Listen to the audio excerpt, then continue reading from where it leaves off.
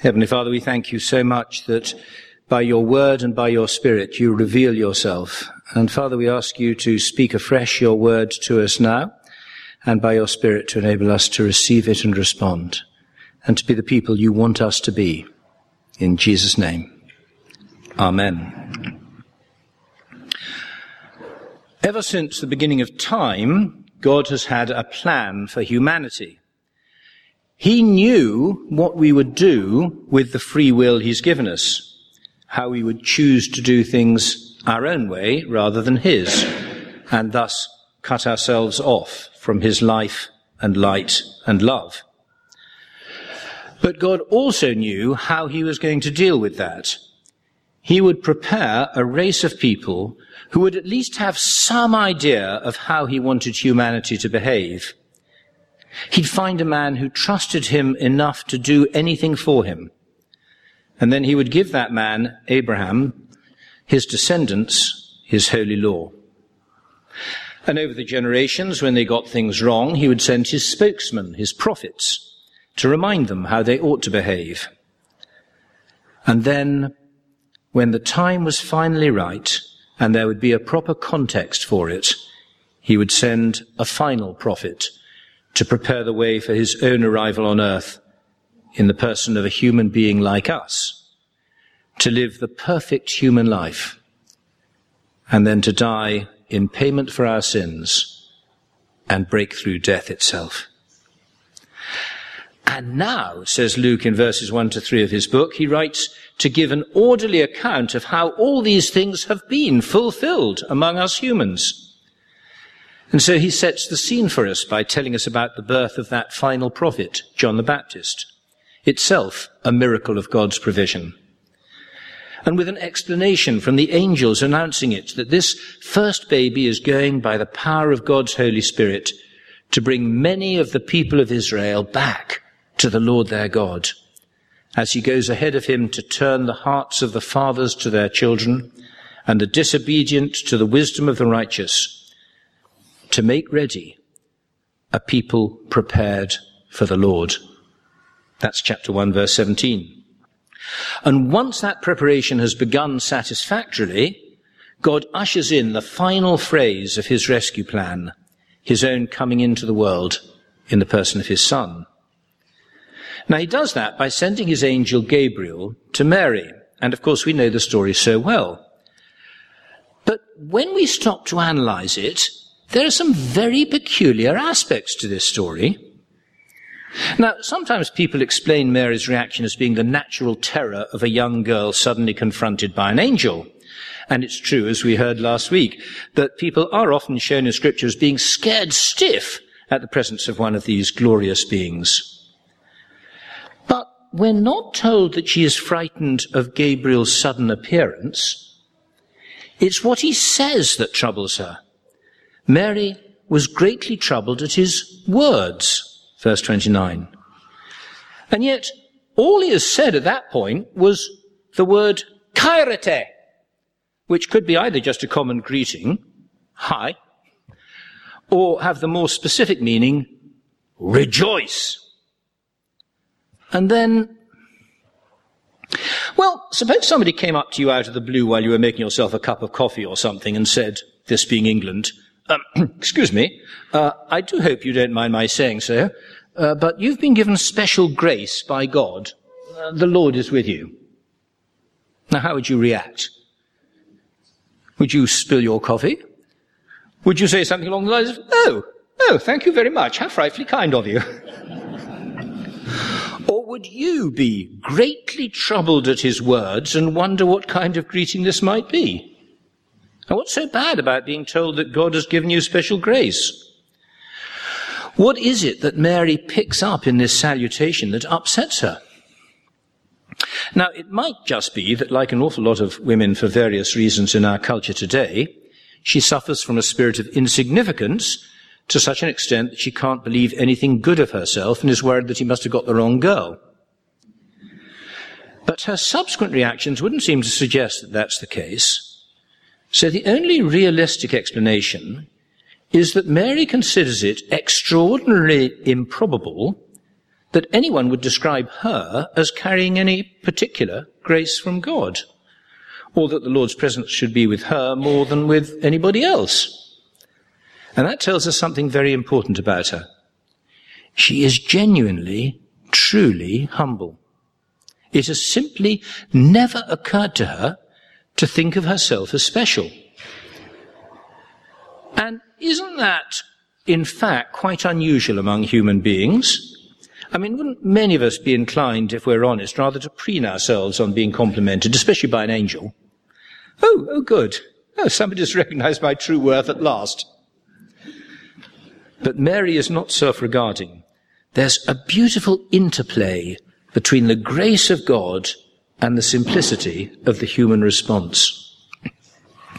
The word translated favour in verses 28 and 30 is charis, grace, God's undeserved favour. Rejoice, you who have been highly graced, says the angel.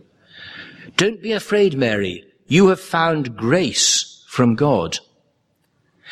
It's not so much because Mary was a wonderful human being that God comes to her in the first place, but it is because she is a wonderful human being that she responds to God's initiative as she does. You see the difference? It's not because she's wonderful that God says, I will come to her, but he comes to her, and because she is a wonderful human being, she responds. It's all down to grace, the free generosity of God. But the free generosity of God in the heavenly realms often looks like a decidedly mixed blessing down here on earth. Because having just told her that she should rejoice and not be afraid, the angel then gives her something about which she has every reason to be very afraid indeed. Because apparently God's grace plan for her is unmarried motherhood in a culture where you could be stoned to death for such a thing. And where the least that would happen would be the overthrow of all your life plans for your own future. What's Joseph going to think? How's he going to react? He's going to be minded to put me away privily, and that's if I'm lucky. But do you notice another very odd thing about this encounter? Suppose a girl engaged to be married was suddenly accosted by a stranger who told her that they had had a prophetic insight that she was going to have a baby boy who would be amazingly brilliant and important and acclaimed. A girl engaged to be married is told she is going to have a baby boy who's going to be brilliant. Wouldn't she assume that he was talking about a child she would conceive once she was married? Here's the angel promising a wonderful future for a child that this young fiancé is going to have. Power, royalty, authority, eternity, an incredible array of majesty. But instead of interpreting that as any normal girl in her situation would, as a stunning prediction of what will happen once a baby is born in the usual manner after her marriage, Mary jumps straight to the most improbable and frightening scenario and just asks, how will this be since I'm a virgin? There's no immediate indication that the angel Gabriel is talking about a virgin birth until Mary herself raises the question. Why does she immediately assume that this news about her conception and childbirth doesn't apply to her having a baby in the natural course of events once she's been married to Joseph? And that's why it's pretty evident that although she is remarkably humble, she doesn't suffer from insignificance. When these amazing promises are made, she doesn't shy away from them at all or ask whether the angel is sure he's come to the right house. It's just a simple, practical question. Oh, all right. How? She isn't remotely thrown either by the scale of the promise or by the seeming impossibility of its fulfillment in the way she has understood it to be meant to occur. Now, this is a faith response to the promises of God. It's not reinterpreting them. It's not scaling them down to make them a bit more realistic and manageable, but a simple acceptance of them at more than face value. See, when I think God is saying something to me, especially something that seems a bit surprising, my mind immediately goes into sort of working it out, well, yeah, perhaps he doesn't mean that. Perhaps it probably fits into, well, I mean, it can't possibly mean that. So it must be, yeah, well, perhaps that's perhaps a bit much. Well, perhaps we'll just sort of put it down. And I scale it down. If you ever are in a position where you're asked to pray about how much you should give to some big appeal, and the first figure that comes into your mind, you think, no, that can't be God. Actually, I've got that. Well, but, and it comes down because we second guess God. We reason it through. Has it ever occurred to you to wonder why, when Zechariah asked the angel about how the promise to him about the birth of John the Baptist was going to be fulfilled, he got into trouble? Whereas Mary, when she asked how, didn't get into trouble. And the difference lies in the fact that Zechariah, the old priest, asked, how shall I know that this is so? So that the angel gives him a sign, the sign of dumbness. You will be silent and not able to speak until the day this happens, because you didn't believe my words, which will come true at their proper time. Chapter 1, verse 20. But Mary's question is nothing to do with doubt. She accepts entirely what the angel has said, indeed even more than he said. Her reaction isn't, how shall I know? But, how's it going to happen? An entirely practical response. How's this going to work, seeing I haven't had sex? And the answer is that God himself is going to be the Father. The Holy Spirit will come upon you, and the power of the Most High will overshadow you. So the Holy One to be born will be called the Son of God. Oh, that's all right then. Have you ever listened to John Tavener, the music for the Incarnation as the Holy Spirit comes upon the Virgin Mary, and you get these da-da-da-da-da, da-da-da-da-da, da-da-da-da-da. It's absolutely electrifying. And the mystery and the wonder. And yet, that is the Incarnation. That's the Spirit of God coming down from heaven into such a practical reaction. Oh, yes, all right. Yeah, well, I'm the Lord's servant. Yeah, that's fine. And heaven meets earth in that coming together, that juxtaposition, the wonder of heaven and the nitty-gritty earthiness of Mary. And whereas Zechariah was asking for some sort of sign to prove that what the angel had said was reliable, and got a deal more than he bargained for, Mary doesn't ask for a sign, but is given one, the sign of her relative Elizabeth's pregnancy, in spite of her periods having long since ceased. And all to prove that nothing is impossible with God, verse 37. God can speak life into being just as he chooses. And how does this young girl respond? Oh, all right then, whatever God wants, I'm just here to do whatever he says.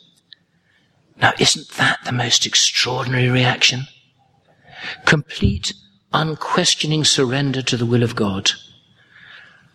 How often have you or I found things not going according to our plan and railed at God for letting us down? One moment's inconvenience, one moment's embarrassment, one little hint of unpleasantness, and I'm bitching away at God in my journal. This isn't fair. You're not meant to behave like this. You've let me down. You know I really wanted whatever it was. You're supposed to be on my side. Look what's happened. You have all the power in the universe and can do anything you please, and you haven't helped me in this matter I really asked for, so how can you say you love me? Or am I the only one who moans at God like for not running the universe according to my specification? We need to look at this simple little peasant girl in a remote village in Israel. Instead of thinking about how special she is, she just gets on with life in sweet simplicity. And when God makes big promises about her future, she doesn't balk at them and think they can't possibly be true. And when it turns out that they look as though they could mess up her plans for her life and very possibly ruin it in human terms, she doesn't flinch for one moment. Why? Because she has got her faith entirely worked out. I am the Lord's slave girl. I am the Lord's slave girl. Whatever he wants, it's fine by me. My soul glorifies the Lord. My spirit rejoices in God, my Saviour. I was looking forward to getting married. I was looking forward to a normal life, but my spirit rejoices in God, my Saviour. I trust him to do what's right, whatever that is, and however unlikely it seems to human thinking. Never mind whether I understand it or not, let it be to me according to your word. I don't deserve to be allowed to serve him, but whatever happens to me, to be involved in the outworking of his purposes is a wonderful privilege from God. He has been mindful of the humble state of his servant, but from now on, all generations will call me blessed, for the Mighty One has done great things for me. Great? When you might be divorced and shamed and stoned, what are you thinking of, Mary? Yes, great. Holy is his name. It's God's grace that drives forward his plan of salvation. And he chooses you, whoever you are, every single one of us, to play a part in it. And sometimes that may involve difficulties, it may involve rejection, it may involve human danger in this world, even outright pain and suffering.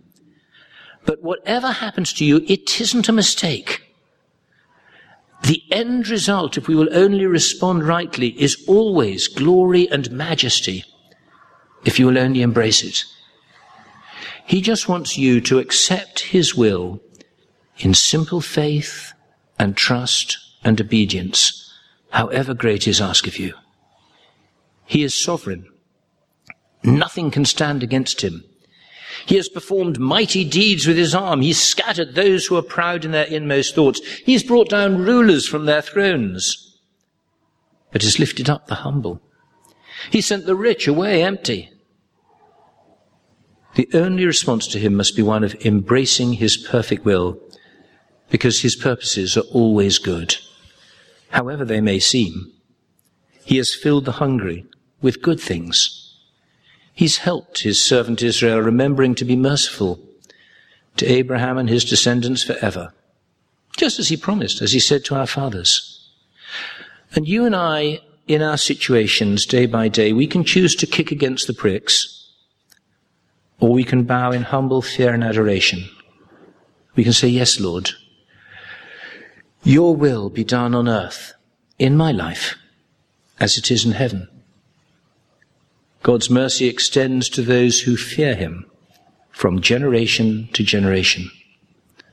So this Christmas, as you prepare for it, all the business and the rush and all the activity and everything else, but as you prepare your heart spiritually, and as you look ahead to 2017, will you respond with Mary? I am the Lord's servant. May it be to me as you have said. Let's pray.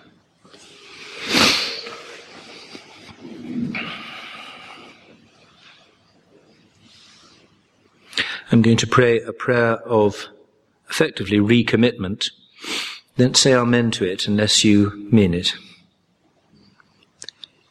Lord, whatever the cost, whatever the uncertainties, I choose to trust you,